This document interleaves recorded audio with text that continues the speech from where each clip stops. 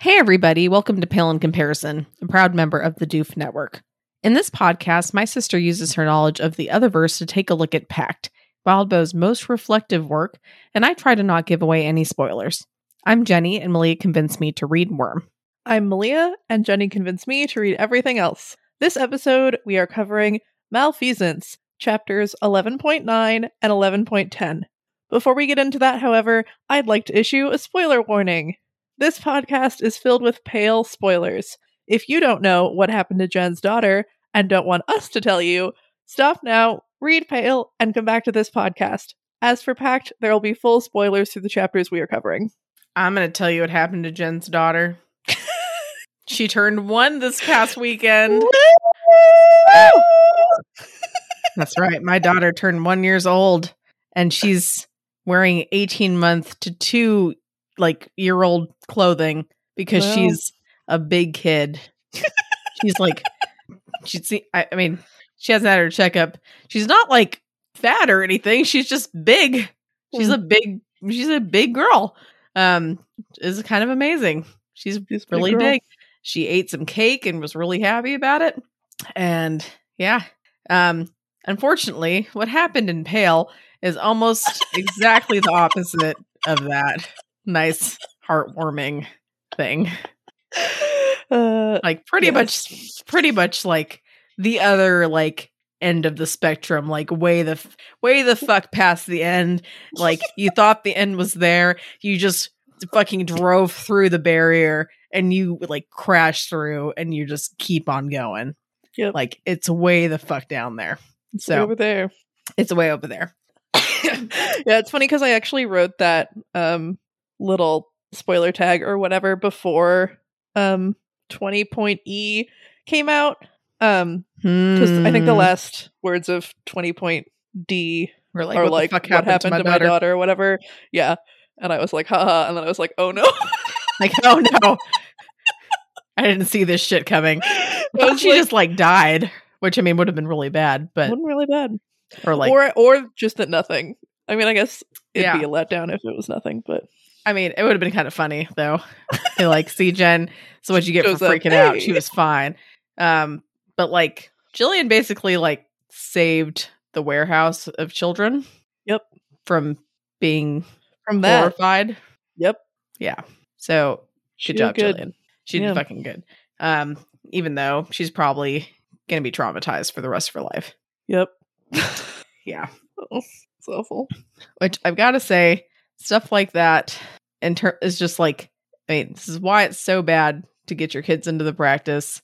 And this is also why, that in itself is why I'm really fucking nervous about Avery's whole family just getting fucking in on this shit. I'm kind of just okay, after all you've seen, you're cool with starting a family practice? You don't think that's a bad idea? I don't know. I'm not on board. I know a lot of people are on board, but I'm sure it'll be fine. But my first gut instinct is oh, hell no. Keep your family out of that shit. Yeah, I feel like there are lots of individual people whose life really improves upon becoming aware or becoming a practitioner. But usually, the Kenneteers, they became better people. But there are really big awful risks involved. Okay, I'm going to stop you there. I don't know if I'd say they became better people. I think that they were already really good. Mm-hmm. They just got power from the right type of sources and were able to act on it in a way and got the right kind of lessons and right kind of role models to help develop them and take us more it just helped them to grow up more, but in a good way. But I think most of the time you don't get that. And I think even with Avery's family, don't get me wrong, they're going to get a much better deal than most practitioners and most practitioner families. But they're not watching over Kennen, they're not going to get that same power source. Mm-hmm. They'll have things a hell of a lot easier, especially since Avery is a fucking keeper of doors or whatever the fuck, so that will be a lot easier. And then not to mention they're gonna have to go through the whole fucking Thunder Bay council shit, right? Yeah. So like That'll be fun. that's gonna be great because they were so not fucking nice the first time. Yeah. So that's a little different than, happened to Jillian, but I just wanted to say that. Right. And might be a controversial opinion. I feel like it kind of is because I haven't seen anyone say that it's a bad idea on Reddit or anything, but I'm on team like maybe not. I do. I mean, I still think that like maybe Sheridan, I don't know. Like I think that there are people who maybe could benefit from it, but also like the Kenneteers are kind of a bad example because I think that they all could have got good role models and good lessons and like self-defense classes and like a bunch of stuff to like grow and become like by better people. I didn't mean like they were shitty and became like good people, just like that they improved and they grew improved in certain things. Yeah, I guess and that's like true. Flourished. They did grow. Yeah, that is thrived. But yeah, I think that they could have done basically all of that stuff without magical intervention. That's true. But I mean, Verona would have had to get into weird shit, but yeah. Like, okay, so like I get Avery, she's a fucking kid, and her siblings, they're basically fucking kids. And, it's like Avery's, I mean, she's been through a lot of shit, but like she's come out on top so far. She's got a good system. I could see her, and she's kind of like, she wants to be close to the family and stuff. So I could see her being like, all right, yeah, let's have a family practice. What I don't fucking understand is like who like slammed her parents in the head and gave them like the fucking biggest like case of amnesia ever, because what the fuck? Why do they think this is a good idea? Why didn't they say, like, what? Nope. Like, what? What? I don't see understand. Connor thinking that it's like really exciting and cool, but they've seen some of the like horrific stuff. They've seen some of the horrific stuff. I remember when they first like saw her become aware that they saw like some people just getting straight up like murdered, right, in the distance, and saw Avery is just like, oh, that's a bummer, but not like. So it's just like, what? You guys think this is cool to like introduce the rest of your children to that? Right. Because you're not already like constantly worried sick about one. And not to mention they have so many kids trying to keep track of, right? They let Avery slip through the cracks before, and now they're like, oh, we got to really pay attention to her because now she's having all this magic shit. Let's make sure all of the other siblings, at least the older siblings, also get into the magic shit, so that makes it even harder to keep track of like the normie kids and everybody, right?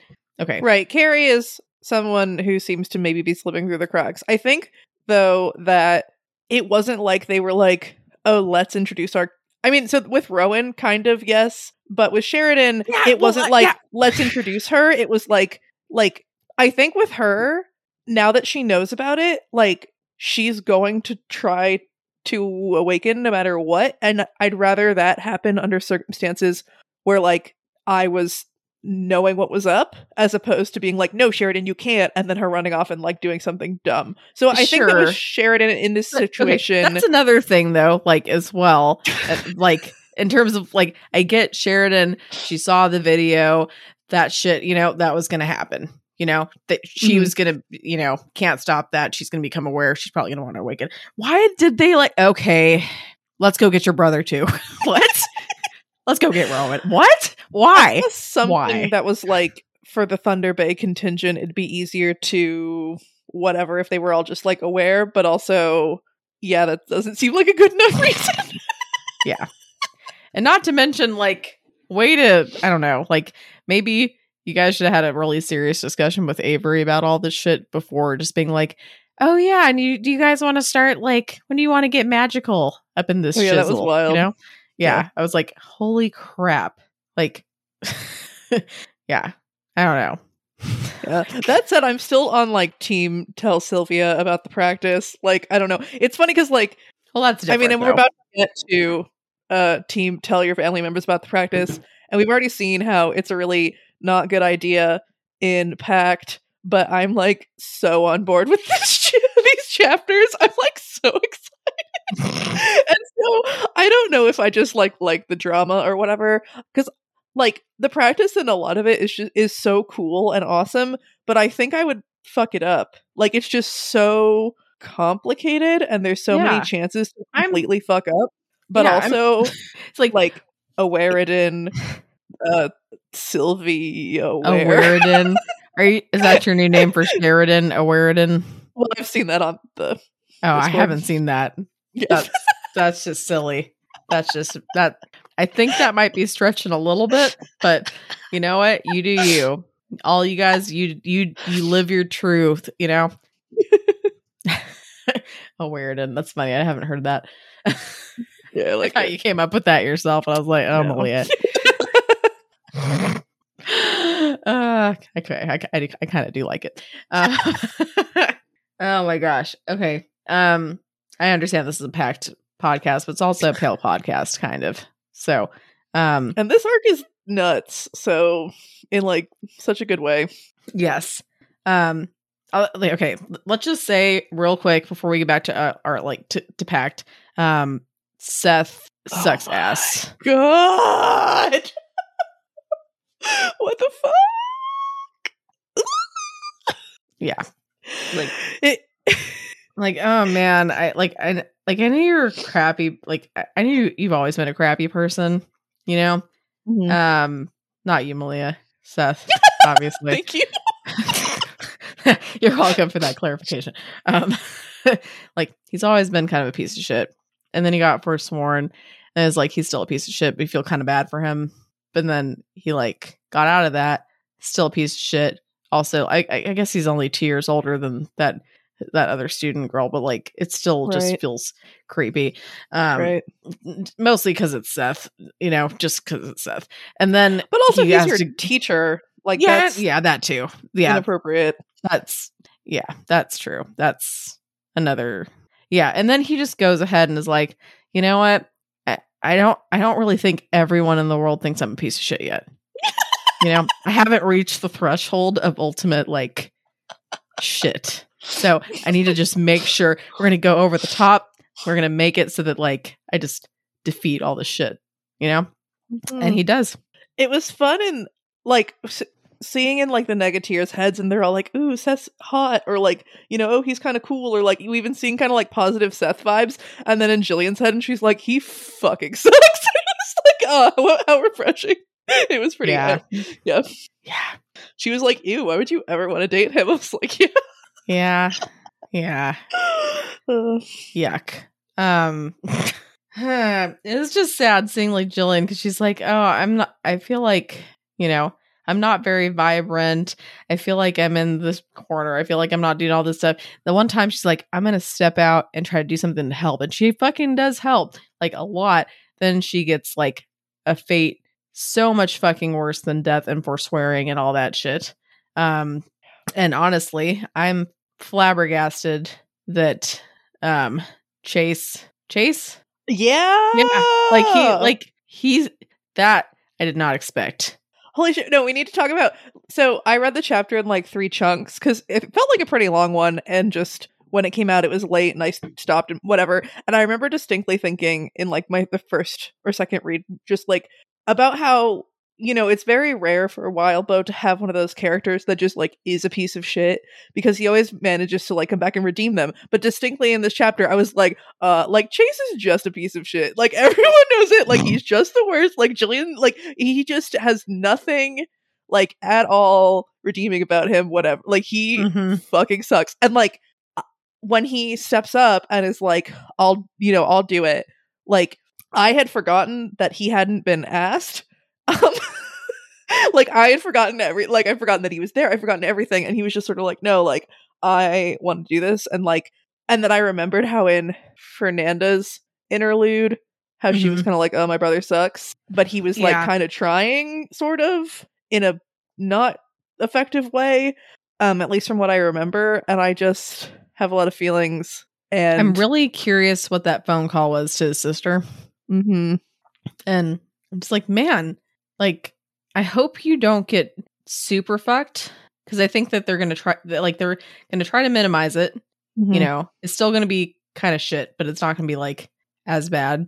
And like, man, Monty's like just the best. It's like we saw him as he actually is, you know? Like this wonderful, kind person. He's so good. He's so good. So good. Oh. Yeah. And I appreciated how in the chapter Chase was like, well, I suck. And Zed and Nicolette were like, no, that can't be the reason you do this. And then, like, he did find a better reason. He found I think a better Waldo reason. was, I mean, one, that's legit. And two, I think Waldo was also kind of anticipating that as, like, being a reading. And that's definitely part of it. But it's not the whole thing. It's not like the whole thing. Yeah. And yeah, I don't blame Jen just being like, wait, why isn't that good enough? Like, you know, he fucking sucks. Give it to him. yeah. Well, not just that, but just like you're gonna be fucking desperate, you know, like your daughter, your child, you know, like anybody who's gonna step up and like, yeah, you're just gonna be fucking desperate. I feel like I saw some comments and stuff that were saying that she sucked and she was being like really annoying about stuff like getting mad about Verona not being serious, and I don't know, and I'm just like, I don't know, her daughter was like being tortured, dude. Like that's like the mildest way to say it, like being tortured and turned into like an abomination, like horror, and like just she's basically powerless to do anything about it. Yeah, you're not gonna necessarily be super polite and like calm and shit. You're gonna be freaking the fuck out and being like, somebody do something for fuck's sake, you know? Right. And like with the horror sex book or whatever, like the moment Verona mentioned it, what a callback. Right? Holy fuck. Yeah. But I was also like, oh shit, like that, maybe that's useful. Like if she's a horror, literally maybe that's useful. But like to someone really distraught and to someone who already is like, oh, Verona doesn't take things seriously because whatever, hearing like a horror sex book would feel so insulting, maybe, like, especially so like your daughter, yeah, and right, you know, and so I totally see why. I mean, no, a lot about Jen sucks, but I felt like her whole everything was very understandable. I feel like after her interlude, I like got her a little bit better too. I was like, all right, I mean, I get you, but yeah, I was just like, you know, just throw her a fucking bone, you know, like she's not gonna be nice, she's gonna be kind of a bitch, she's not, you know, it's just, and that is kind of understandable. It's like totally understandable. Like, holy shit, I don't even want to know how I'd be acting, but it wouldn't be fun. It wouldn't be a fun time for anybody around me. If any of that kind of shit was happening, I would be but I'm a very nice person. I'd be a full on just like raging just bitch that was just like, yeah, I don't even know. It'd be bad. Well, and then especially the fact that like she wanted to take it but couldn't, or whatever. Yeah, just like was the thing that it like she wasn't strong enough, and is that just like she'd die, or is that like it wouldn't work, or like I was kind of interpreting it as it wouldn't work, like it wasn't possible to do, because I think that she probably would have still taken it if she would have died, honestly. But and I feel like they would have, because, you know, Turtle Queen, they asked something else if it was possible, and she was said like, but well, you can, but it would probably make everything worse. So I think like, you know, she probably would have said if it was possible, like, yeah, but you'll like die, and you know. Anyway, we probably should talk about Pact, which is awesome, but you know, we just want to talk about Pale a little bit because, well, it was just, it was interesting because it felt thematically related to me. I mean, so much of I'm realizing so much of Pact like and Pale are talking about the same things, which I didn't fully expect, but yeah, these chapters and what's going on in Pact feel like kind of similar to me. Yeah. And they were just so good. Blah. They're so good. Yeah. All right. Here is not the best chapter summary I've ever done, but you know what? It's summary. So it fulfills the brief. Blake catches up with the junior council, and Evan gets shut down by Penelope's familiar, which is not a very big part, but I thought it was kind of funny, so I just put it in there. Mags shows up to the meeting. Blake tries to argue his side and convince everybody, and he is not very convincing, and He's not good at making friends. He decides to take action to show that he can put his money where his mouth is, and he breaks back into the house of Thorburns. He starts a conversation with his family, which is a big, like, what the fuck is this moment? Blake helps them, get around some of the traps and tells them they need to fight back in like a really hilarious way. Just like, you guys are so fucking terrible. You need to just show them how terrible you are, basically. Peter figures it out and asks a lot of questions, which is understandable, but also kind of annoying, like not the right time. But he also starts flooding the house, which Blake thinks is a really fucking good move. What did you think of these chapters, Malia? They were great. I mean, so the first chapter this week wasn't as fun. And in some ways I was confused about... I'm still kind of confused about Blake's goal. But it was very, like, thematic. And then the second chapter was just like, like, so, yes! Yes! Yeah. I don't know. I know that Peter is, like, a bad person, but I really am rooting for him to not suck. Because, like, it's fun when, I really like him. People that suck team up against someone who sucks a lot more. Because then you're like, oh, that other guy's really gonna get it because these guys really suck. Like, these guys are just awful, and normally that's not fun to watch, but if it's put against an even more awful thing, then that's gonna be great. And I honestly feel like it's kind of harsh to say that the witch hunters are even more horrible than the Thorburns. Right. I'm not sure that's not really true. It's not. It's just they're not on our side right now. Yeah. I agree. Yeah. All right. Well, Blake catches up with the junior council, and Evan gets like fully shut down by Penelope's familiar, which is a little sad, but it was pretty funny. It's really funny. I like how you said he catches up with the junior council, like, hey guys, what's up? That was not the vibe.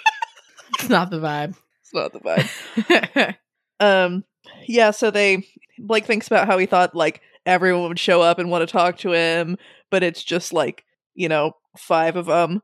And he really thought he was going to get a whole bunch of them. But we're reminded of the fact that it's going to get dark soon, which means shit's going to pop off, and they gotta be safe at home. And then we're reminded that Molly exists, and we have not dealt with her this whole arc, which is just so funny.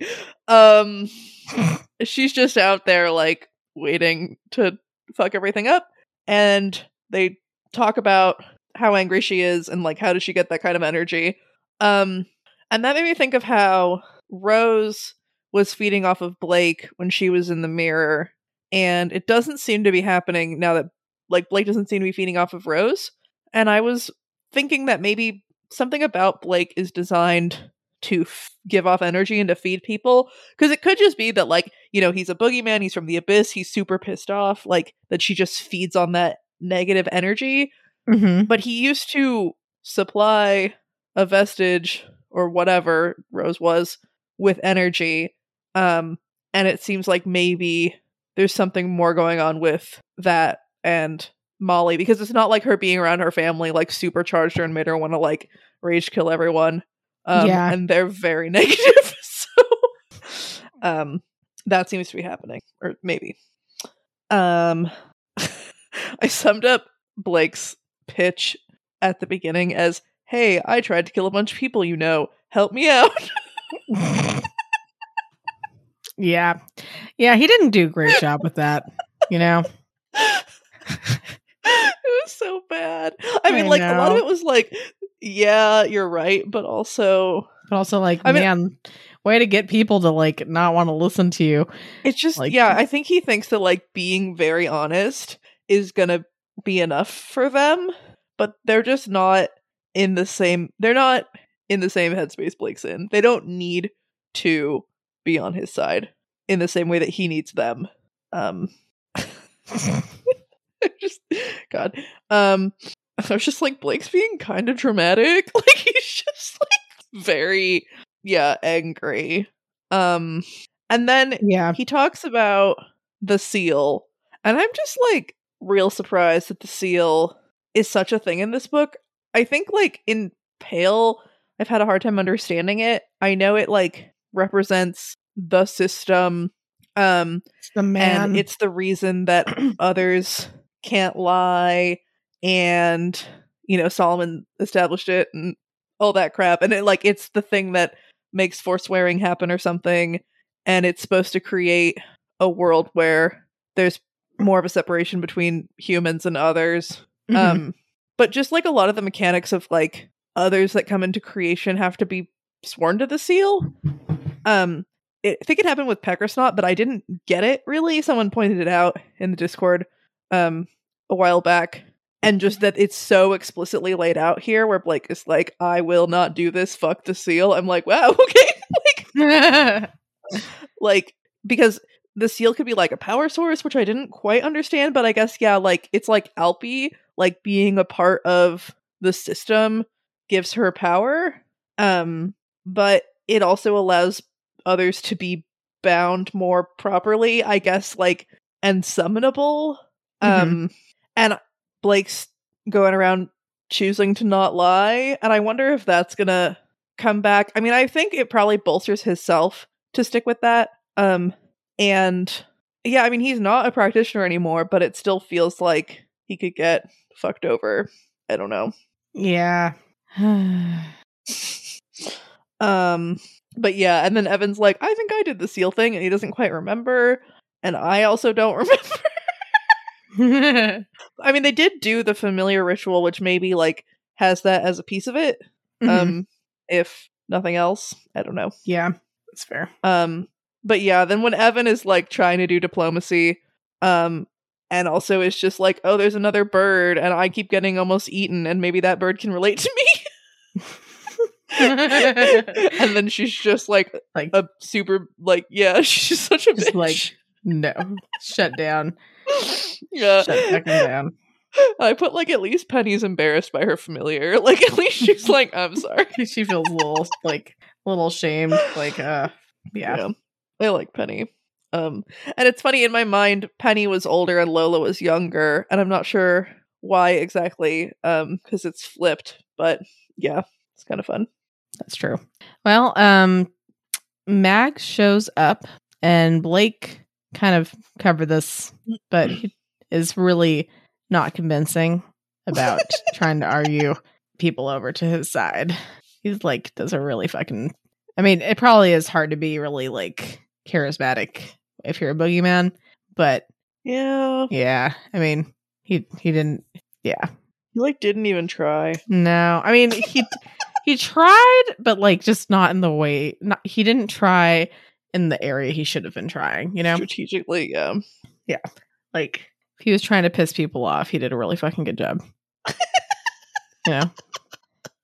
Right, and insult people and make them... like he did so good at that.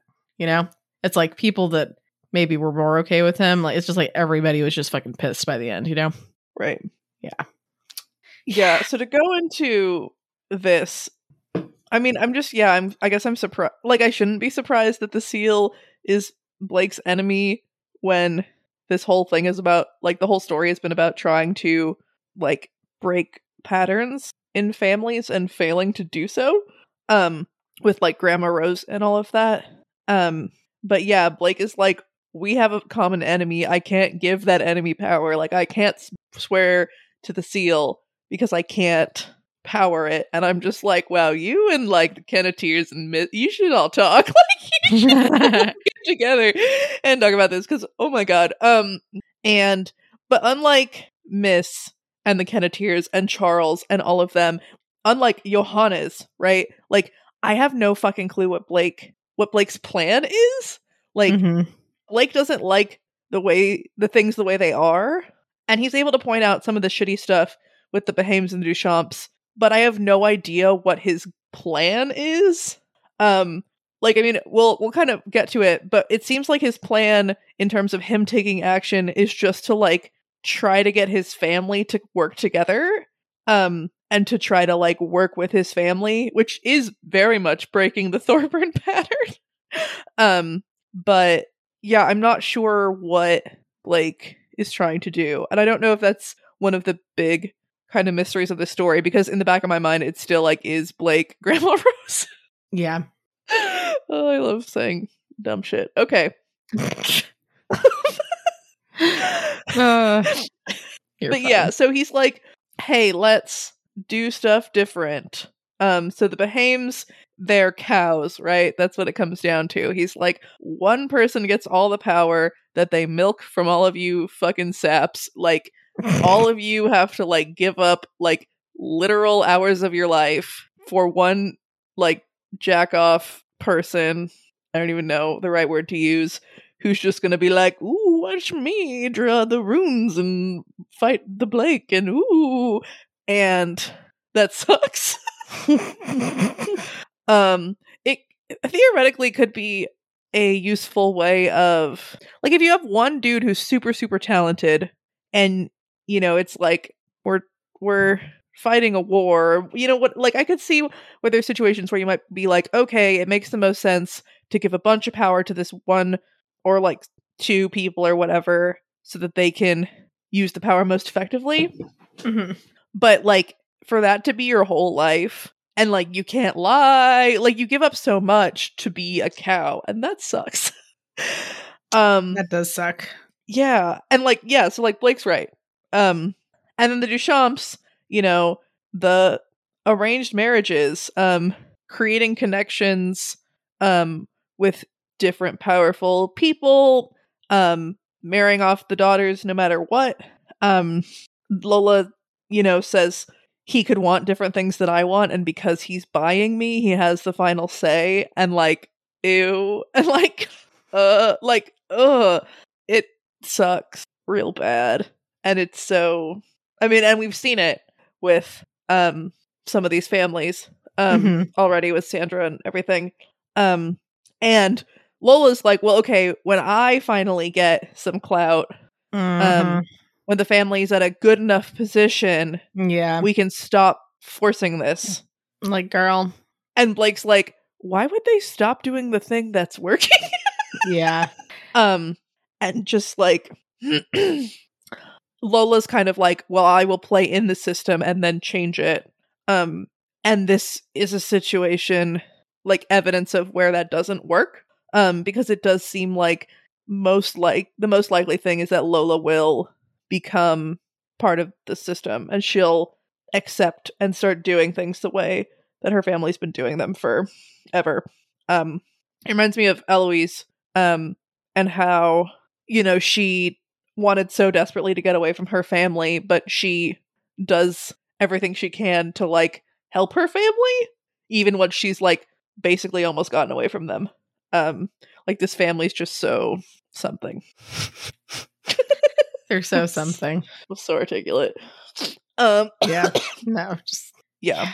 And this whole thing of like betraying the family versus like betraying themselves, I guess. But also being in their family gives them like, one, their family, which they, you know, probably love. There's also like power, there's a sense of direction. There's just so much pressure, and there's a lot of perceived benefits. Yeah. And just like betraying people doesn't feel good and stuff like that. Like, in a way, it kind of reminds me of like Amish families, or like different communities where young adults go off and make a choice about whether to stay as part of the community or not. And just the idea of like never being able to talk to anyone that you knew your whole life ever again is such a like powerful deterrent. And there's just so much more in this situation going on with that. And like, maybe they'd be able to see their family or whatever, but if they just straight up like, yeah, betrayed their family, like, that'd be bad for them. Yeah. And then Briar Girl's there. Yeah, she's there. She's just been hanging out. And she's like, literally, why do I care? And he's like, hey, if the Thorburns lose, you lose. And she's like, yeah, but if they win, I lose because y'all have fucking demons, and also I want your land. And he's like, you won't get our land, lol. And then the whole, like, then we remember demons exist in their town right now, and we start to think about how there's a Chekhov's demon, and no one wins when there are demons involved. Yeah. And this story just doesn't seem to be going in a good direction. Like, I don't know how many times you can be like, demons are nuclear weapons, and demons, no one wins, and demons. But Malia, I thought you said that the demon under the house, or Barbatorum, was a nice demon. Do you not remember that shit?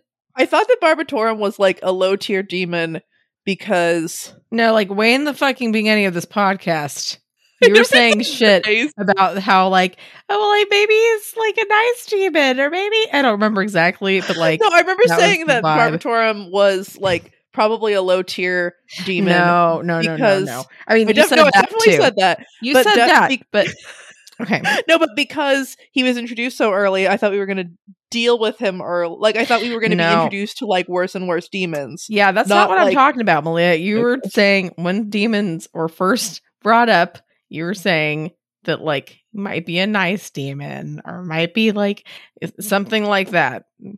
I remember. I did not make it up. Fine. What was that? Yeah, maybe it'll be fine. Yeah. It might be a totally nice demon. It might be a hug demon. Oh. I mean, no, because like it's like a boa constrictor. Like, just think about, just like if you're like, okay, Wild Bow, you get a homework assignment. I'm going to give you 2 words, and you have to create like, one of your fucking things you create out of it. And you gave the words hug demon. Do you think it would be like a boa constrictor, or it'd be bad. Think about the chapter we just fucking read. Right? Uh-huh. Like I can't even imagine what the fuck kind of shit that would be to my brain. Like, that'd be some fucked up shit. That's all I know. Yeah. It wouldn't be nice. It wouldn't be cuddly. There would be some kind of it might be cuddly, but like no. Well, I mean, it'd be something where way. Like you might be able to like squint and like with one eye and like kind of like close the other and like look with a magnifying glass, and like maybe there'd be some semblance of like a hug, but it'd be like the most fucked up, jacked shit ever, right? Yeah. Anyway, I forgot where I was going with that, but like anyway, yeah, it could be a nice cuddle demon. That's what I'm trying to say, Malia, because that's what you thought it was gonna be. Nice cuddle demon. Yeah. Well, yeah. All right. Let me see. I lost. I don't know where I am. Is there any other thing about this section? Or well, yeah, I'll talk a little bit more. So sorry. About Penelope, he tries kind of another effort, and I mean, I think he kind of says something poignant when he says, like, if Lola is trying to save you from arranged marriages, like, why won't you take a risk to save her from the marriage she's like currently in? Yeah. And that was kind of like an oh shit, like yeah, that was not like a it was not like a she's gonna be on your side now, but it was like a you have a point. Yeah, no, like he fucking had a point, but also was like, yeah, that's not the best way to get them to actually go along with that shit. Yeah. I just not. Yeah. And the moment where Blake's like, are you that confident you're saying what they'd want you to say? And she's like, yes. And it's like, oh, fuck. Oh, fuck. It's interesting. I like that they really like and trust Sandra, because I like Sandra, but also I don't think Sandra's going to be like, okay, none of you have to have arranged marriages anymore. And she might not love that, but yeah. Yeah, probably not. I don't know. So then they like double dog dare Blake to do something dumb. Yeah. Blake's like, I'll do something fucking tough. Yeah. Watch me. This is gonna be ridiculous. Like, this would be great. You know, You want proof? I awoke 3 of my friends after thinking about it for 25 minutes. You want to watch me do something stupid? You want to watch me awaken like people I really fucking hate. Just really fucking hate. I'm gonna do it just to prove to you. I'm not gonna tell you what I'm gonna do, but it's gonna be good. Just trust me. Well, I think it's like, would they have tried to stop him? Like, I mean, it seems like. I mean, do they really want a bunch more Thorburn practitioners running around? Yeah, okay. Well, I was gonna say, it seems like maybe Blake is taking on like really bad karmic load from these people, because of what might befall them. But like compared to the karmic load he had before, it's still like a fucking like cakewalk, right? That's true. And not like the cakewalk, not like the bad one. Yeah, not like the bad one. That's actually hard, but like an actual like easy cakewalk. Sure. Yeah. Oh my goodness. So he decides to do the really smart thing that he's thought about for a long time and reflected and, you know, had a few meetings, talked to Evan, really thought through this, right? And so he breaks back into, you know, his old house and basically decides to like attempt to awaken the Thorburns. He's like, this isn't going to be weird at all. I'm going to have this bird like fly with like a fucking mirror. I'm just going to talk to them through it, and it's going to be totally fine. It's going to be totally fine. Yeah. To be fair, it was much more effective than awarening his friends. Yeah. Because it's a lot harder to discount the like scary tree man in a mirror than like a bird that can write. Oh, for sure. For sure. But even, I mean Blake suggests that the everyone but Peter might be able to go back, which is interesting. Yeah, Peter's like Peter's zoned right in on it, you know. Mm-hmm. But yeah, so this house is so fucked. It's so fun. Every like chapter, it's like more and more fucked. So like way at the beginning, right? In Blake's like dream that maybe didn't happen or whatever, his like fake memory. It's, you know, like very nice. There's colorful cereal. There's an immaculate litter box. Like stuff smells like flowers. Like everything is like great. Then we go to like Molly's moved a bunch of weird books around. There's like her clothes in a pile. Like it's, you know, it's like it's a little messy. Yeah. And then we go to they've been drawing runes everywhere, and there's a bunch of people living in the house or whatever. And then we get the like party, the Jaeger bomb, right, which like literally blows open their house, and it's dirty and gross, and they haven't shoveled the driveway or whatever. And I'm sorry, and then the witch hunter show up. Oh, also, yeah, a bunch of like, oh wait, so then Blake proceeds to break a whole bunch of the reflective surfaces while fighting Jeremy, and then the witch hunter show up. And so several windows are like and shit are like boarded up or whatever, but they proceed to like make a bunch of bombs and to spray paint every reflective surface they can find. Yeah. And then Peter floods it. So like yeah. Which the water's going to wash off the reflective surfaces, right? So, that was the yeah, and like water's reflective, and like it's going to be fine. It'll basically turn the house back to normal. It's basically like a deep clean, right? Yeah. Jinx, you owe me a soda now. Okay, that's how it works. You're right. At least we're not doing the one where I can't talk, because that'd be a boring podcast. I mean, that would be like a really shitty idea. Yeah. Yeah. Yeah. That'd be a terrible idea for right now. Or it's like, you could do the one where you don't move, but then that'd still be hard because you have to move your mouth. So, right. That's right. So this house is fucked, and it's like kind of fun. I'm like, ooh, we're like, you know, we still have a couple arcs left, and like, did you realize? Okay. Oh, no, go ahead. This house will not be standing by the end of this story. There's a prediction. Okay. That's the new prediction. The house is getting condemned. Is that gonna go or like just won't exist? Like it will have been like exploded. Like there might be like exploded. Okay, a frame or burned down something. That's just due to all the fighting. This house is fucking gone. Yeah. Okay. Is the domain shit still going to be there? Fascinating. Is the demon somehow still going to be within a diagram, or that's just going to go to shit? Oh no, that has to go to shit. That's going to shit. Okay, so the house is going to be like demolished in some sort. So you said it's going to be. So what are the top 3 ways you think the house is going to be gone? Okay, burned to the ground. Okay. I'm trying to think of what the others do. Johannes has like genies, and maybe they could just be like poof. They could wish it. Right, poof, it's gone. And why didn't they do that a long time ago? I feel like, geez, Johannes. Well, there were wards and stuff.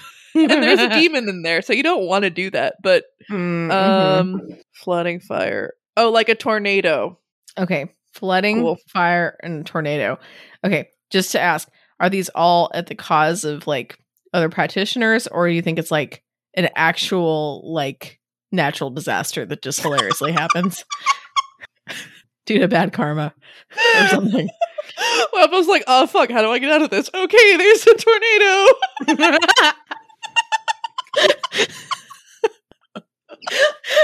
Yeah, didn't tell you they're actually in Canadian Tornado Valley. Just their house. Everywhere else in Jacobsville's fine. Just their house. And, you know.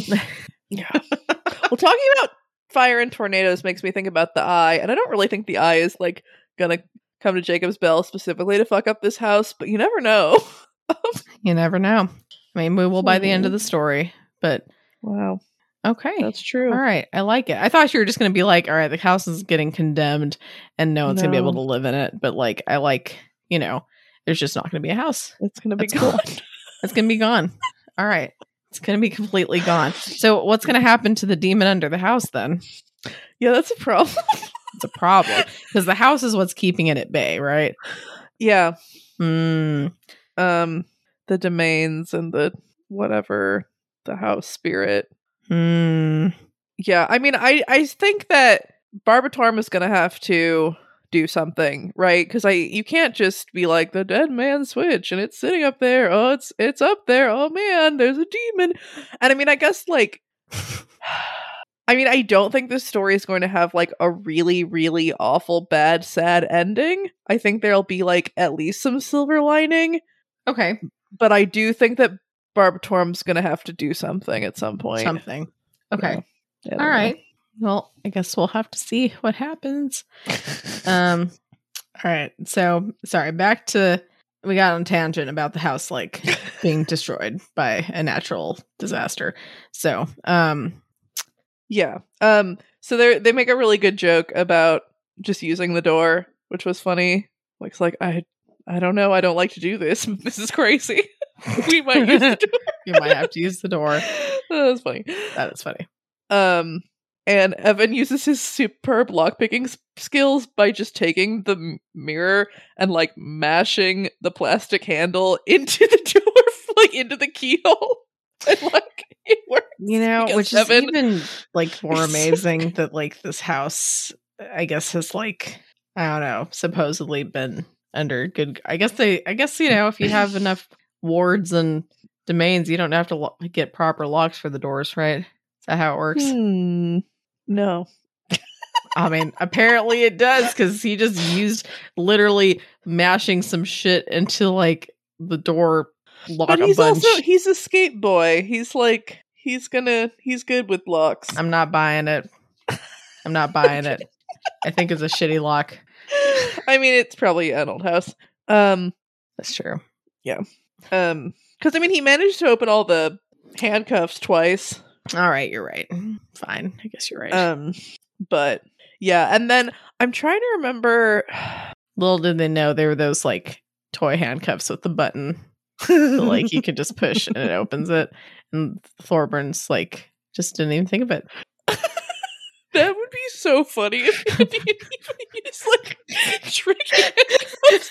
They have fucking like C4 with levels and that like flashbangs and they were like, oh. Okay, like we spent all our money on that crap. We couldn't have, like that was the one thing in our budget we had to cut. Real handcuffs. We still got at least some kind of handcuff.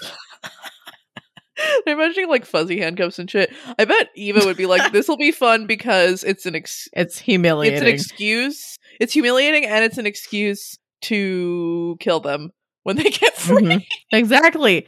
Like, you just booby trap around them. They're going to think they're so smart for getting out of there. But really, it's just like the false hope before they get blown to smithereens. Oh, that's dark. Oh, yeah, there's It bombs is. in this house. Yeah, this Yeah. house is fucked. Hey, I wasn't just making that up. There are bombs. Does water fuck with bombs? I mean, I would think so. But maybe it depends on the type of bomb. Oh, no. No. I mean, I would think so, but I guess we'll have to see. Maybe they're waterproof bombs. Maybe they're They did set off, like, nukes under the ocean back in the Yeah. day. Hopefully not anymore. I mean, hopefully these aren't nukes. Or Sure, else but I that's mean, that's a a fourth bomb. way the house would be destroyed. I mean, that's another one. Just get nuked, Oh, right? that'd be interesting if they were just sort of like, hello, yes, hi, government, you need to bomb this building. We need you to send an airstrike to this Ultimate bad karma. It's not even an airstrike, but like they're trying to do an airstrike somewhere else or even go to a testing facility and just accidentally fucking falls like right on their house. And that's it. Just like okay, I'm sorry. Go ahead. Yeah, but so Evan gets in and he's flying around with this little mirror and they're like, oh, it's the bird. And Blake's like, it's not just the bird. And they just like ignore him. And he's like, hey, you fucks. You fucks. And they're like, did you hear something? No, I don't think so.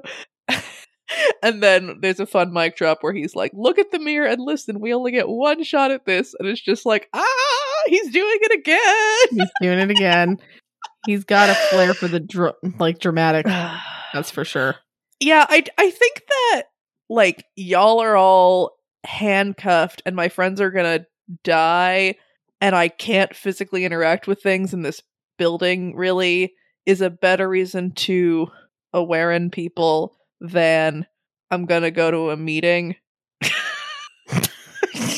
So, you know what? Maybe that just like tipped it over, you know? That was just the last thing. He's like, all right, well, these little fucks at this meeting didn't fucking listen to me, so I gotta do this really stupid shit and tie all this responsibility to me from people who I fucking hate and who will sabotage me any chance right. they Well, get. I was thinking about Conquest with his friends, where he was like, I need you all there at this meeting.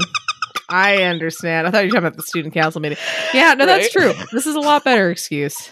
Yeah. Better excuse. Over there. Yeah, he didn't know how bad like shit could get, you know? And he was also like very explicitly like, there is magic, watch there's magic, watch there's magic. Whereas here he's like, you guys have to listen to me, you can't ignore me, but he's not trying to be like, magic is real. Right. Yeah. And then he has like cool fucking lines like, I'm your cousin that was never born. That's just like wild. I would have questions about that and no one says anything. Well, they're probably a little bit like It's like, cool, moving on. might be a little out of it from just having the crap kicked out of them. Yeah. You know? Yeah. So you probably can convince yourself that you're hallucinating at that point. Also, I'm going to go on a totally unrelated tangent, but Catherine says, I have a concussion. I'm hearing things. And that reminded me that last night I had this dream and it was really upsetting. Oh no. What did you dream about? I had a dream that I woke up and I'm sleeping on the floor of Christian and Gretchen's house.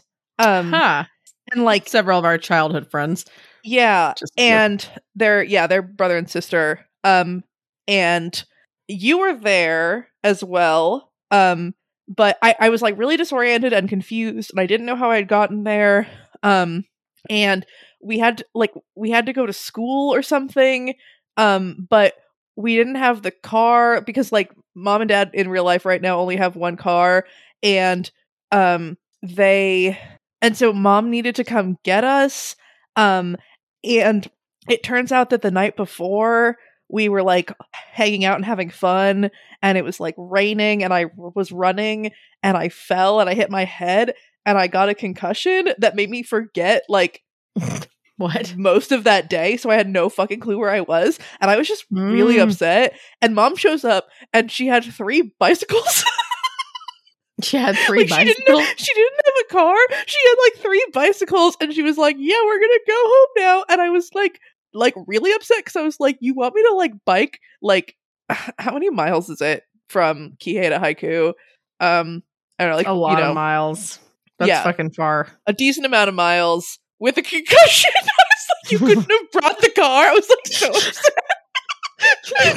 I remember everyone being like, oh, why is she so upset? And so when Catherine was like, I have a concussion, I was like, no.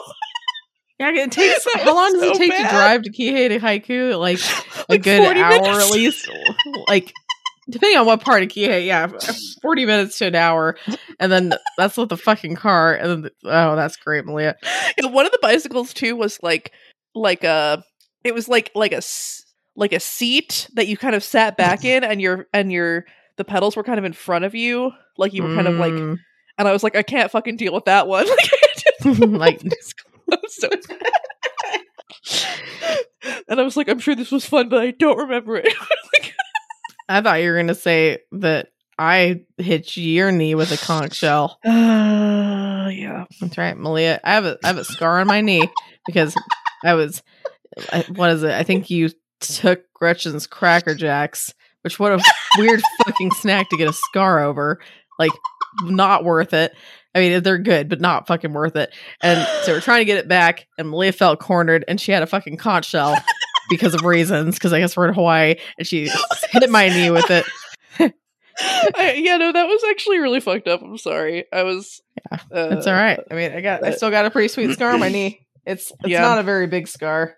It's that must have been well, in 5th grade I was a conch shell blower for Ho'olalea, which is like that's what I wanted to be in 5th grade, but they made me be like the master of ceremonies, which is actually pretty cool. Pretty but like fucking cool. It's pretty cool, but I was really disappointed at the time because I really wanted to like blow the fucking conch shell. Right. Well, because especially they usually had like boys do it, and so it was when I did it. It was me and 2 boys, because like in class they were sort of like, oh yeah, who can do this or whatever. And like only like 2 of the guys could or something, and I was like, I want to do it. And then I like didn't have to do the hula, and I got to like run, and I got to wear this cool like 2-piece thing. It was great. That's pretty cool. But yeah, you were like really cool as the MC. Oh, thank you. I appreciate that. You were living my dream. All right, back to the story. I still want to get a conch shell for my house in Texas, and I don't know where the fuck to get one, because like what a weird random thing to like get. Probably freak all the deer out trying to blow that. Anyway, sorry. Go ahead. Yeah, you should check online. But yeah, so everyone's kind of getting their shit together slowly, and then there's Peter, who's like freaking the fuck out. Like very internally, just like staring at this mirror. Yeah. And you're just sort of like, oh fuck, like Peter knows something's up. But the witch hunters are coming back, so they recuff everyone, which is like ridiculous. And Eva sucks, and then they uncuff everyone again, and people make snide comments about Evan being the name of the bird. Yeah. I really wish they could hear Evan, because he's fun. Yeah, that's true. He's pretty great. Let's see. Anything else on this side you want to mention? I don't think so. It's almost done. Okay. Blake helps them get around the traps and tells them they need to fight back and be their shitty selves. It's so weirdly inspirational. You all are fucking horrible. You just need to direct it. Like, direct it properly. Someone else that's not me. Right. Or each other. Like, aim it. Like, focus. We have like 40 minutes. Like, just aim the shittiness. Aim. Yeah. Just. It's funny. Yeah. It's funny how, I mean, Roxanne is like legitimately horrifying. I'm like very afraid of her. And it's funny how super competent she is. And it's also funny that Peter's like really proud of her. She walks by with like a bunch of knives and like oil and shit. And she's just like, I'm terrifying. And Peter's like, wow, you are. Like, that's my sister. And she's like, I want to be a witch hunter, and then I want to murder them. I'm like, oh my god, he was a witch hunter. That'd be so bad. That'd be so bad. It'd be so bad. But yeah. This is kind of a random thing, Malia. But do you remember in Pale, talking about the witch hunters? It's not like a confirmed thing or anything, but like some people were talking about I don't remember, one of the witch hunters I think had a similar sounding name, not to Roxanne. Was it Rocky? Oh, that sounds familiar. She has blonde hair, and like there's a fan theory that like she's Roxanne Thorburn, basically. That's horrifying. Kind of interesting. Yeah, so because it's like, yeah, I mean, who knows if that's true or not? But I just thought that I should bring that up since you just mentioned that. That's fun, right? Yeah, I hate that. Okay.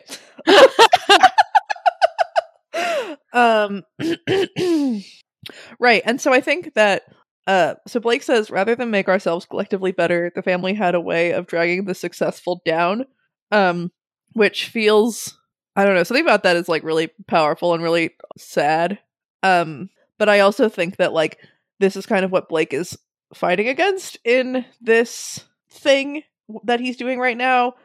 He's trying to fight against the family tearing itself apart by trying to help his cousins and thereby help his friends. Right. So they're all still kind of in disarray and freaking out, and Ellie keeps talking, and Catherine's like, shut up. And then, Peter, shut up, maybe be like Peter. And Blake like psychoanalyzes all of them and like totally doesn't like he doesn't talk about Callan because Callan is unconscious, and he just doesn't talk about Kristoff because Kristoff doesn't matter. Which is like probably a good thing in this family to not really be a thing. That's probably really good, actually. Yeah. But yeah. And he's, you were raised to be horrible people. You need to be horrible to them. And it's a fun rallying cry, and then Peter fucking cracks. I love this. Mirror, mirror on the wall, who's the fairest of them all? Yeah, it's like, oh. And like, you're a wizard, Pete, or how does it go? And I was like, is it like Peter Potter in this universe? And he says some weird shit about like Tarantino and the kids from Tarantino, and I'm like, I don't remember a Tarantino film with kids prominently in it, but I haven't seen that many of them. And this just felt like a kind of fun, like, alternate universe thing. That's true. And or Peter's fucking losing it. I mean, but is he though? Because like, kind of. No, it's just a weird. But it does seem like it is a weird way to. But then again, he has a little freak out, and then he pulls it together. And he's like, I want to touch the bomb, and they're like, don't touch the bomb, and he's like, yeah, you're right. It's cool that Peter knows enough. Cool might be a wrong word. It's interesting that Peter knows enough. It's useful that Peter knows enough about bombs to be able to be able to identify that this one is a problem. Because I'm not sure if I would be able to identify anything about a bomb. Yeah. And then I kind of lost track of Ellie. She kicks her shoes under the couch, and I think she goes downstairs, but on my reread, I didn't actually quite track where she went. But it feels like, from what I got the first time, so Callan is in the couch, Peter is up with Blake, and then everyone else was down in the cellar, but I'm not sure if that's actually true. Because I remember Ellie wanting to find them or something. I don't know. Do you remember? Sorry, I got distracted and I'll tell you why. It's not that good of an excuse, but as McDonald's might be bringing back the Halloween Happy Meal buckets for yeah. Which, I mean, okay, guys, I understand you're probably all judging me, that I'm like getting distracted from my podcast I'm currently recording for that. But like that is nostalgic as fuck. So I'm so sorry, Malia. What did you ask me? Okay, what did Ellie end up in the cellar, or did she go somewhere else? I think that she was planning on going to the cellar, as far as I remember. So, like, yeah, Ellie, Catherine, Roxanne, and Kristoff all ended up in the cellar. Callan's in the couch, and Peter's upstairs, or like running around with Blake. Mm-hmm. Okay. Blake, at one point, someone says basement, and he clarifies it's a cellar. And I'm hoping the fact that it's a cellar and not a basement is what's going to prevent them from drowning. I don't know a ton. Having grown up in Hawaii, I don't know a ton about the nuances of structures beneath the ground. I know nothing about that stuff. I lived in a house in Syracuse for a year that had a basement. And in my mind, cellars have like a different, like you can get to them from inside the house, and they also have a door on the outside of the house. I just picture them as like having a lot of jars of food that you've canned yourself. Right. I picture like big wine barrels, and yeah. Yeah. Whereas a basement is like creepy and dark and wet and probably where the laundry is. But the cellar is like, ooh. But also has a door to the outside. I mean, the house probably won't fill up so fast that they all drown, but I was just sort of like, I wonder if that's a problem. God. And then Blake says the thing. They're talking, or he's like talking about the witch hunters and how things are going to get worse. And he says, those two pale in comparison to what's coming. And I was like, he said it. He said it. So good. And it's interesting because like Rose was most concerned about the witch hunters, and witch hunters are very scary because they can get past so many things, and they're just like very competent, very deadly, very, everything. Mm-hmm. And it's interesting that like, yeah, they're super competent and great, but also they don't have like, they're not like fairy. Like fairy are like so scary, horrifying, awful. In a way that a practitioner can like more effectively guard themselves against, I guess. Mm-hmm. It was interesting because like Rose was most concerned about the witch hunters, which makes sense, but also, yeah, their bombs is nothing compared to, gods or whatever. Mm-hmm. It was kind of interesting. Very much so. All right. Well, Peter basically figures shit out, not like fully, but he figures to some degree. He starts asking a lot of questions, which is like not the best time, but at the same time, like what time is better time than the present, I guess. And then he starts flooding the house. Oh, so good. Yeah, I mean, Blake doesn't really seem to want to permanently make these people aware. Although he recognizes with Peter it's kind of too late, but the more he tells him, the more on the hook he is for him, I suppose. He wants Blake to promise to tell him about stuff later.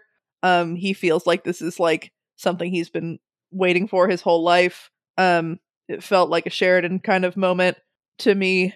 And he even says, lie to me, tell me you'll do it, and like, whatever. But like this is like he can't, kind of. And it's an interesting moment where Peter kind of learns something about stuff. Because he's like, well, that sounded genuine, which is interesting. But yeah, so they're trying to figure out how to take out the witch hunters. And Blake's like, that's not going to happen at all. So we have to get, I think he's like, if I can get into the panic room, maybe I can help or something. But he doesn't have a lot of access points to the house. So we got to figure that out. They find one little reflective surface in the bathroom, in the hallway bathroom, and they're trying to figure some shit out.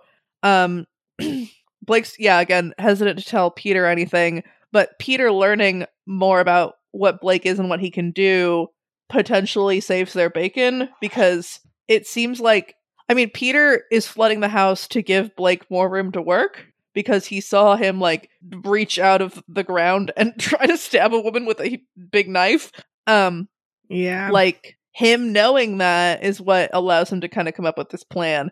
And yeah, that being said, him being like, oh, this is literally how everything works. Like, we don't have time. And innocence is useful. It is. But yeah, so then the little kids come back and Evan's perched on Kristoff's head, and that's adorable. And Roxy's like, haha, I'm gonna pour oil on the stairs so they slip down them because I'm scary. But unfortunately, she doesn't get to do that because Eva shows up. Roxy throws the olive oil and it breaks and it's all over the ground. And Peter's hiding and whatever, and it's all bad.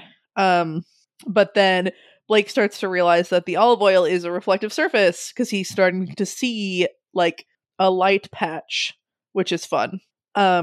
And he was like, they've escaped, blah. And Andy's like, it doesn't fucking matter. Just, we have to hold out for 40 minutes, whatever. And he's like, keep the plan simple. And she says, fuck that. Pretty much. Yeah, and she wants a fanny pack. And it's just funny how, like, mundane shit can be so scary.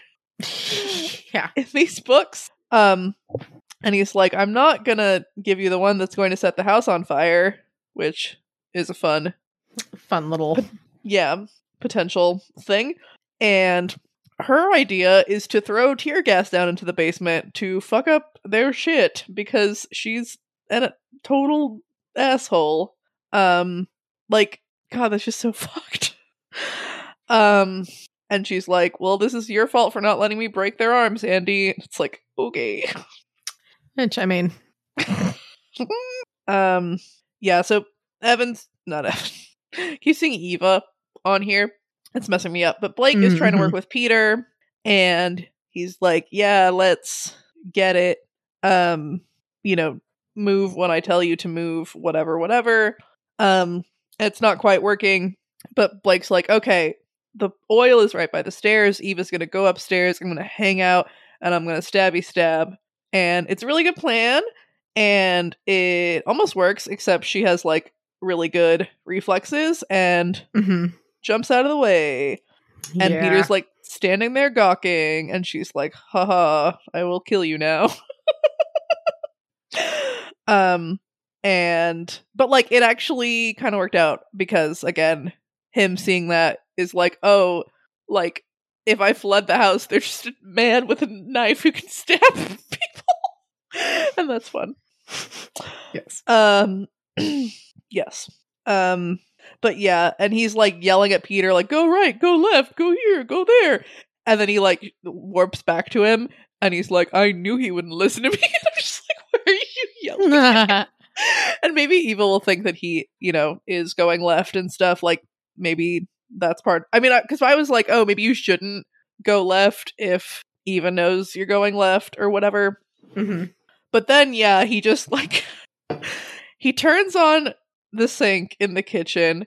He like breaks it so it keeps spraying. He sprays the fire extinguisher at the hallway. He ends up covering the mirror, which kind of sucks. But then he clogs the sink with the fire extinguisher shit.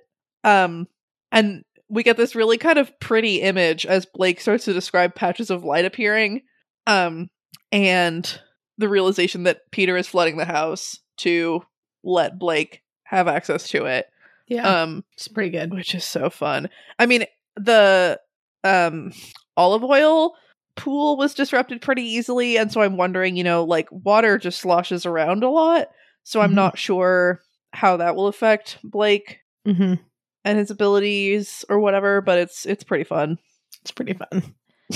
Well, how we kind of touched on this a little bit by our huge Pale rant earlier, but time for our Pale in comparison section. So I think we should talk about the vibes, how like the vibes that we just went over in Pact are really similar to what we're currently at in Pale.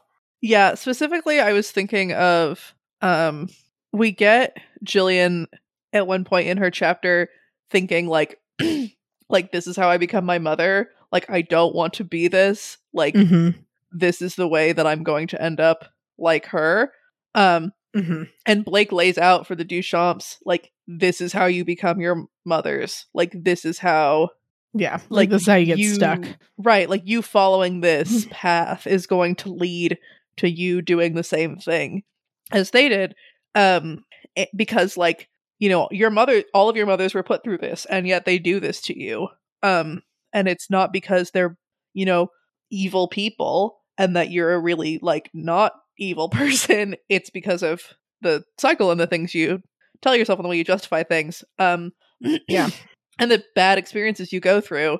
Yeah, and thinking about how Jen was raising Jillian in a way to try to protect her, but was also, like, shielding her from opportunities, which was her whole thing, that she didn't have opportunities. And Jillian thinks about how, you know, opportunities are given to other people and not to me. And their experiences were very similar. And just with, a lot of the people in this book, the Thorburns are spectacularly shitty in part because they were raised to be spectacularly shitty. Mm-hmm. I mean, there's interesting levels of karma and things wrapped up in that I don't fully understand. Especially because it seems like the heir is supposed to bear most of the brunt of that. But, you know, they're trained by their parents to be awful. The Duchamps are trained by their families to do the same thing to their daughters to make power. And I was just really surprised that these stories were focused on such similar things. Yeah, it's pretty interesting. It's kind of neat that we're at that same kind of spot. Mm-hmm. Yeah, that was pretty cool too. Yeah, there's probably a lot of places in the story that we could match these chapters up to and be like, oh yeah, this is just like what's happening in Pale. Like, but it just something about it. Yeah. Exactly. All right, well, it's time for your bold and specific prediction section. Woo! Yeah.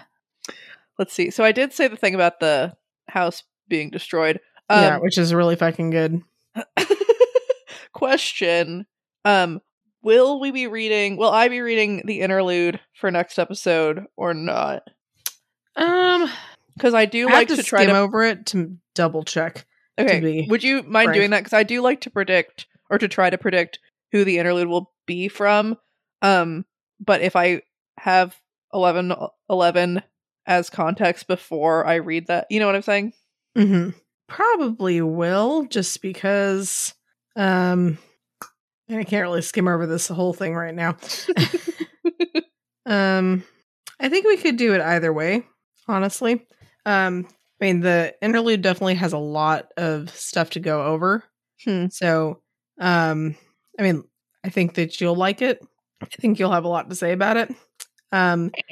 But at the same time, I think we could fit them together as well.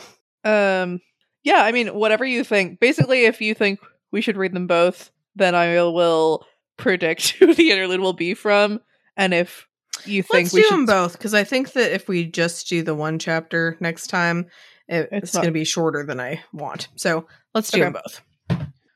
Okay. All right. So I definitely want to hear who you think the interlude's going to be about. Especially not knowing exactly where this arc I will be shocked if you guess correctly. That's a fun challenge. Okay.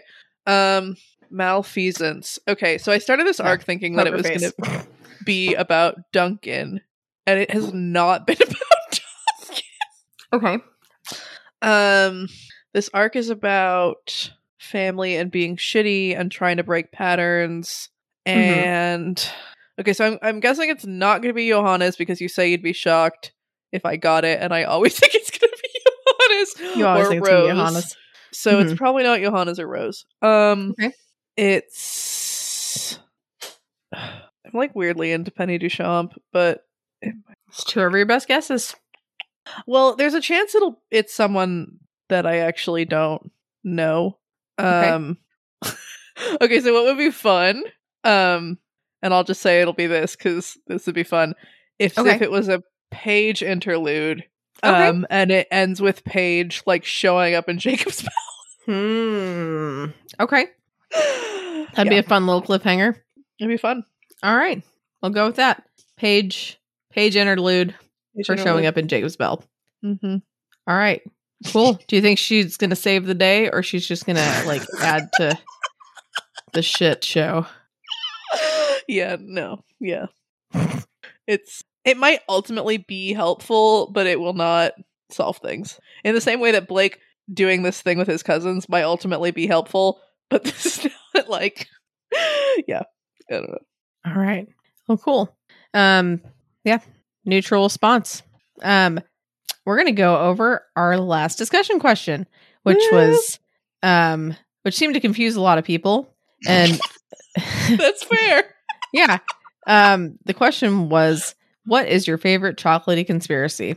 I do have to say, like, because a lot of you mentioned something about, or Malia, did you? I'm just double checking. Did we go over the Reddit ones as well? I thought these were the Reddit ones. Maybe I just miss. Yeah, no, you're absolutely right. Never mind. Okay, sorry about that. So, I know that there were a few people that said something about like, I didn't really get this question, but blah blah blah, or like, I don't know what the question was trying to say, and I'm gonna just answer that. It wasn't trying to say anything. I was bullshitting. I mean, in the most loving way possible. Like, I do want to hear the answer, but like, I didn't have a specific meaning in mind for this. Could have been actually chocolate. Could have been, I don't know, something like Matt's chocolate hilarious thing. It could have been like chocolate, I don't know, Labradors. I don't know. Could have been fucking anything. I was gonna say, if like the whole chocolate bar thing, if you don't understand what that's a reference to, you need to go read Worm, and then you need to go read Ward, and then you need to listen to We've Got Ward. It's the only way you'll understand it. That's the only way. We can't explain it. You gotta read both those stories and then listen to that podcast. At least until you get to that part, and you'll know when you get there. Yeah. Although, I guess to start with the discussion question and answers, Beleg Tall does say that, because I think one of my things was I was like, what is it called when someone is doing the chocolate bar thing? And Beleg Tall was like, it's tinfoiling. They're wearing a tinfoil hat. And I was like, wow, that was actually useful. Thank you. Yes. So tinfoiling is another way to talk about chocolate. But also, Beleg Tall posted a super cute picture of chocolate crepes that look delicious, and they're adorable opossum. So you should go on Reddit, etc., and look at a very cute picture of basically Snowdrop with crepes. It's very cute. It's very adorable. Yes. Sweet Manzana says, this question reminds me of a show that aired at like 2 a.m. on the Latin American channel called Jetix. It was about a world where the government bans chocolate and some kids start an underground chocolate business. Also, I looked it up and apparently it has an anime adaptation. Oh, damn. I would be all up in that underground chocolate business. All up in that. I just love Sweet Manzana. I think was one of the people who was like, I don't understand this question, but also like, you fucking nailed it. Like, here is like the perfect answer. Conspiracy. Yeah. Like, I don't like, what do you mean you don't understand it? This is the perfect answer. So good job. Yes. That was a great answer. Yes. And then Maisie 1 references probably one of my favorite chocolatey conspiracies of all time. Darth Jar Jar. So, what? Oh my god, you don't know about this? What? No. What the fuck is this? You need to like actually probably Google this, but there's this theory that Jar Jar is a Sith Lord. What? Possibly even like Palpatine's boss. So the Sith don't necessarily know who everyone is or whatever, but it's just like Jar Jar is so weirdly incompetent and like fucks things up in an interesting way. Jar Jar is the one who stands in for Senator Amidala and like elects Palpatine to be like the High Supreme Chancellor of like, and give him the emergency powers or whatever.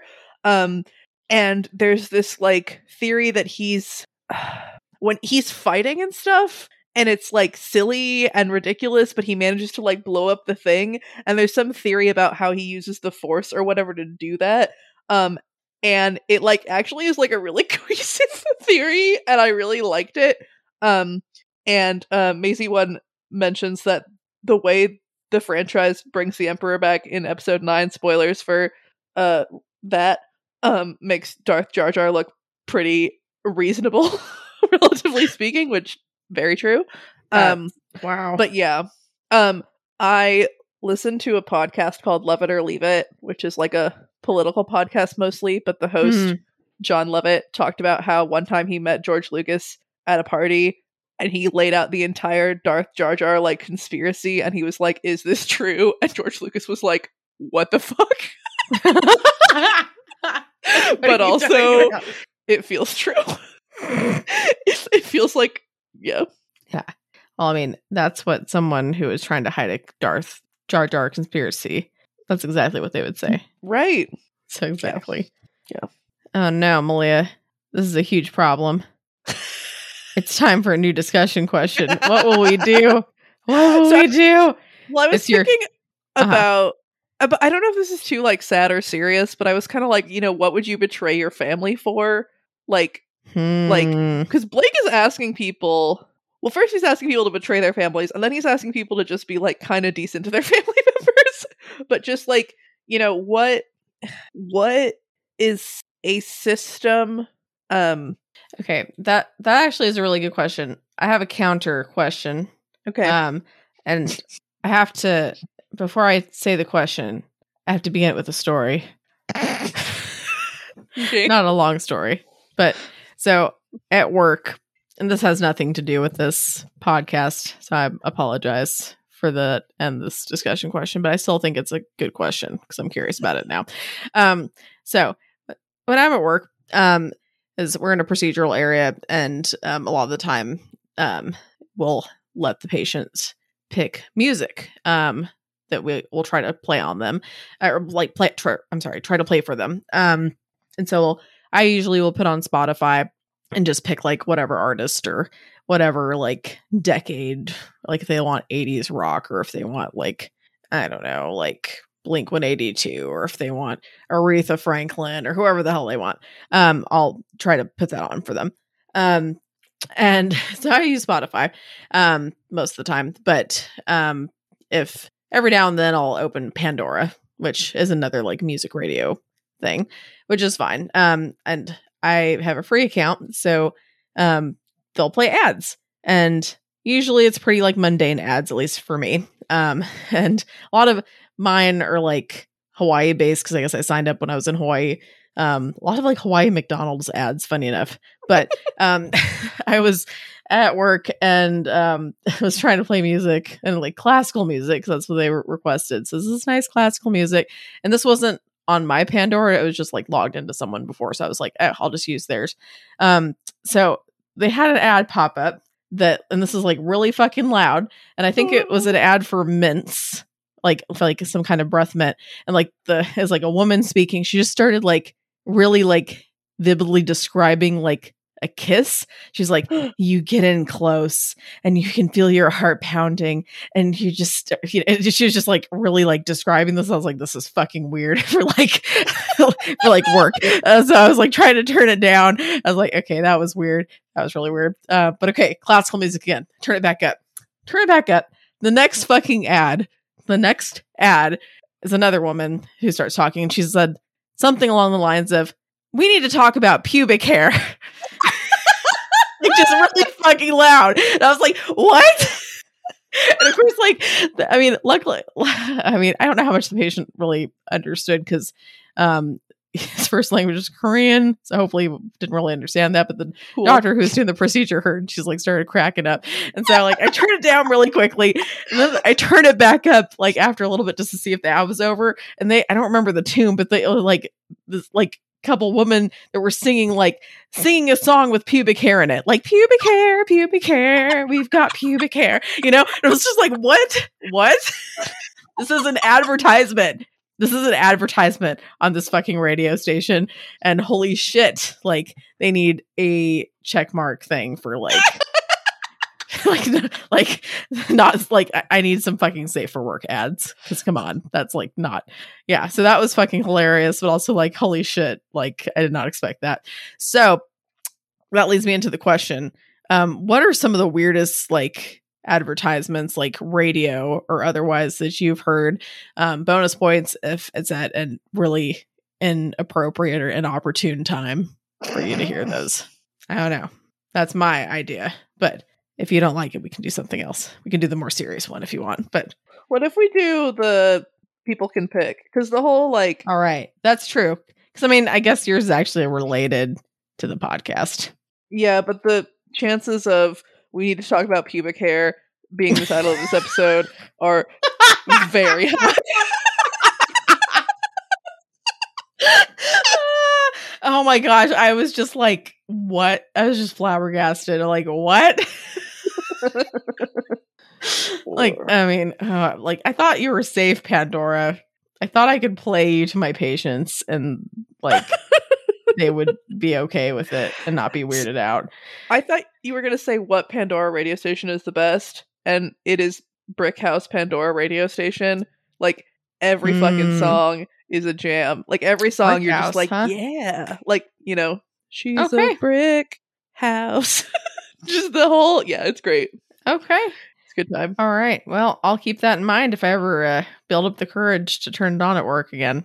And if y'all know that if there's a way to get safe for work ads, feel free to let me know, because I mean, maybe it's just going into settings and being like, please don't play weird fucking ads. But yeah, if that's it, please let me know, because yeah, I'd like to avoid any other genitalia based ads or any other thing that's kind of like that you wouldn't want your grandma necessarily to hear when they're at the doctor, you know?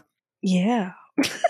I mean, like, pubic hair shouldn't be a thing that we all, like, shave off our bodies and rip out of them unless, like, we're real into that. But we shouldn't do out of, like, shame. I'm okay with erasing the stigma, but, like, I also would like to choose when I want to hear that ad or not. Sure. And, you know, like it or not, it's not real appropriate to, like, have that when you're somewhere for a procedure. You know, it's just not. Right.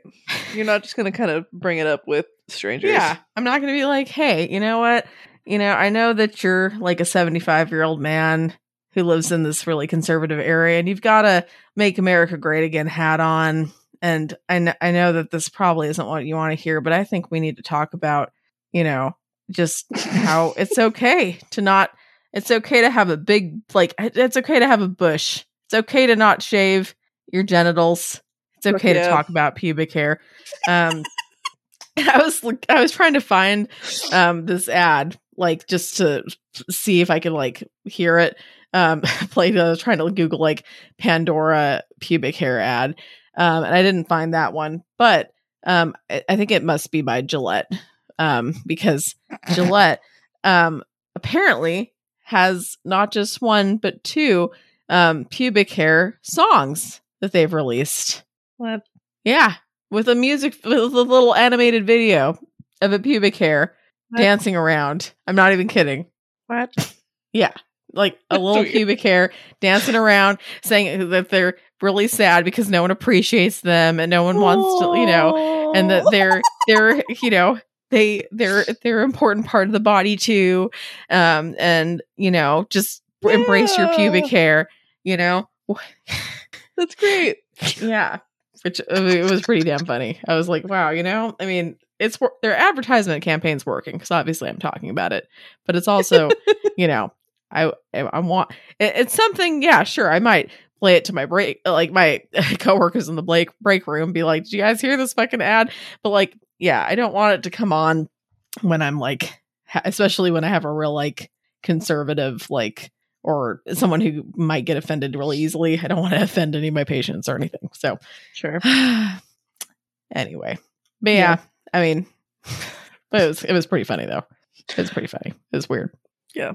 Speaking of random tangents, have I told the story about the time I met Snow White on this podcast? And can I? Sure. I don't know if you have. Unless you think that would make a good discussion question for next time. And then we should wait till next time. Well, I was going to talk about it because Peter says, mirror, mirror on the wall, who's the fairest of them all? Gotcha. Okay. So I used to work at Disney, as you probably know. And I worked on the Seven Dwarfs Mine Train. So I thought if you work at Disney, you call Mickey your boss. And I thought of the dwarves as my supervisors. And so I started to develop like an affinity for Snow White. And so while I was working there, I had a crush on this guy, who turns out is not attracted to women. And I didn't know that at the time. But his time working there was coming to an end, so we were hanging out, we were doing sort of the stuff that he wanted to do. And he so we went and we met Mickey, and that was an interesting experience. But we're leaving Mickey, and it's like 10:30 at night. The park's gonna close at 11. Things are kind of winding down, and we're like, oh, I don't know, what do you want to do? Whatever. But we step outside, and we see this little short line of tiny little children and their families, because Snow White is meeting and greeting. And characters aren't normally outside at night, unless it's like a special party. And so I was just like, what the fuck? Like, it's Snow White! This is so exciting! And so we go this line to meet Snow White. And we're talking about like, oh, what do you want to say? What do you want to ask? Because like, you kind of have to plan out an interaction sometimes, because it can get really awkward. Sure. And I was kind of like, oh, I'll ask, like, which dwarf is her favorite? Like, that'll be funny, or, whatever. So then we're in line, Dopey comes outside, and I was like, oh, like, that's cool, but I wanted to meet Snow White. Like, I assumed they were swapping out. But then Dopey just, like, stayed, and Snow White just, like, stayed, and so it was, like, Dopey and Snow White, like, fucking great. We get to the front of the line, and my friend is like, you can go first, right? And again, I have this, like, massive crush on this man.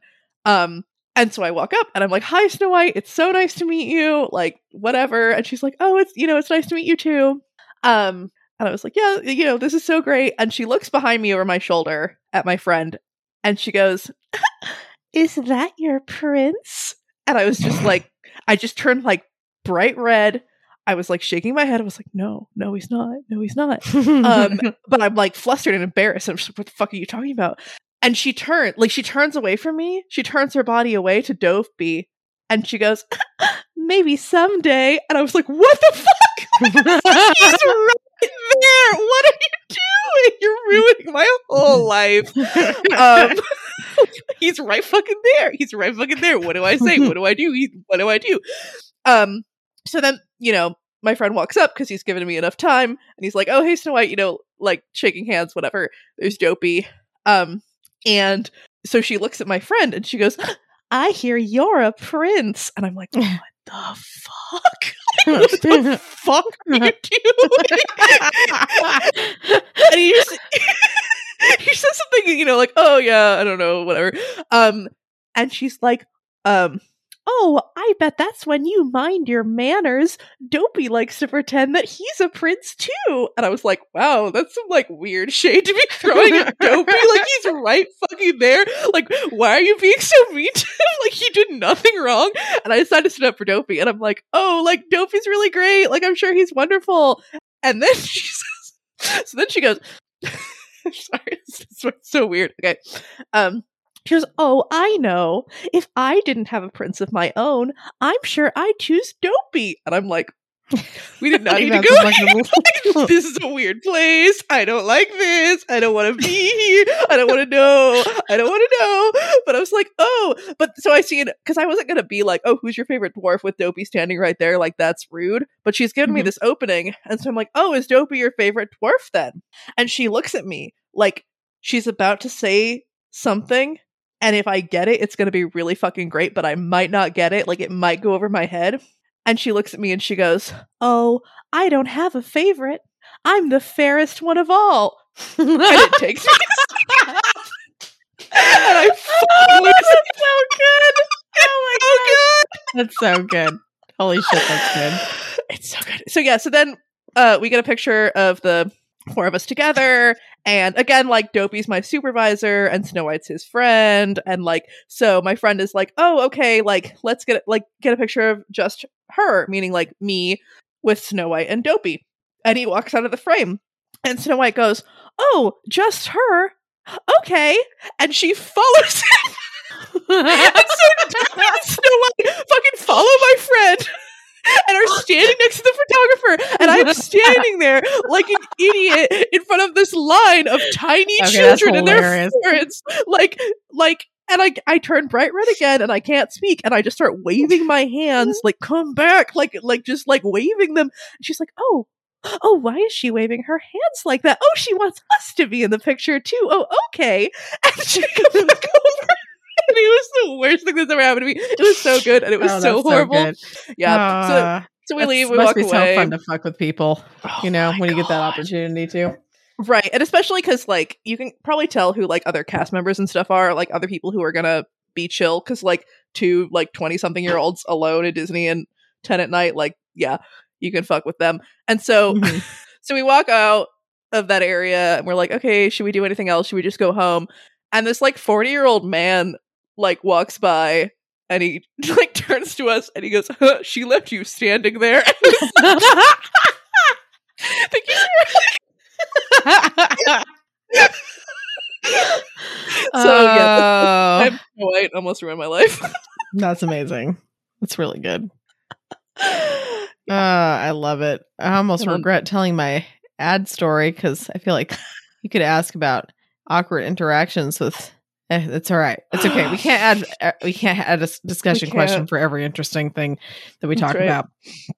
Okay, so just to recap, discussion questions. What is the weirdest advertisement you've heard, and where did you hear it?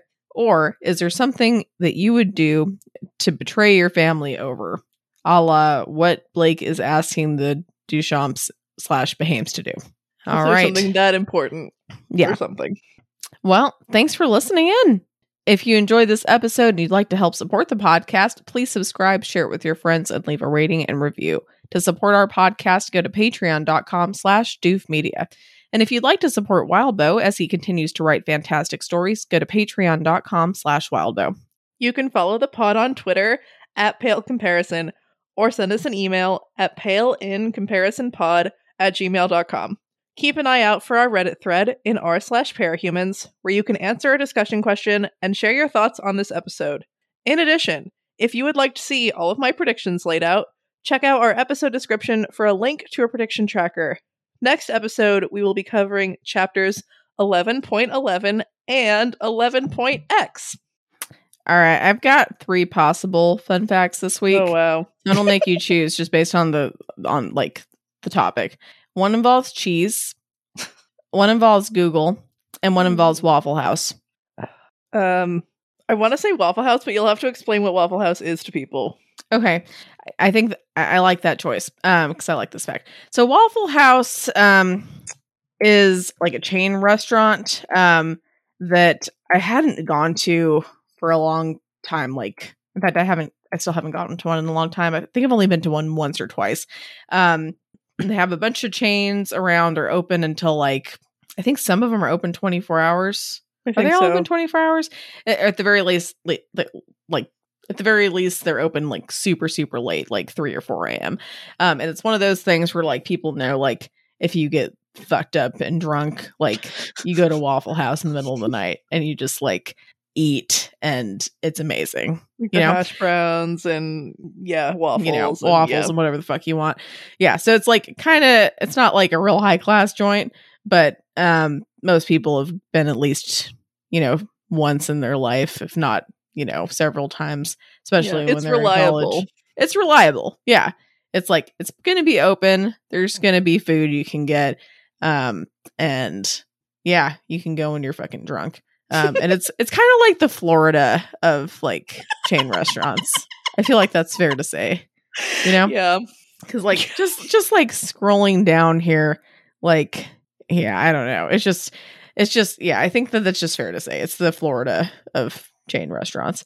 And so our fact about Waffle House, I don't know if you knew this, Malia, but this is not an official metric, but the Federal Emergency Management Agency gets information from Waffle House about their closings and limited menus to determine the severity of storms. So, depending on how many Waffle Houses in an area close, that's how they determine how severe the storm is. Because they never fucking close. They don't close unless shit's really fucking bad. That's amazing. Yeah. So That makes me happy. All right. Well, on that note, have a good day or good night or whatever time of the day it is. Yeah. We'll Indeed. talk to you next week for these chapters. Okay. Yeah, I think you'll like it. I think you'll like them. All right. Bye, guys. Bye.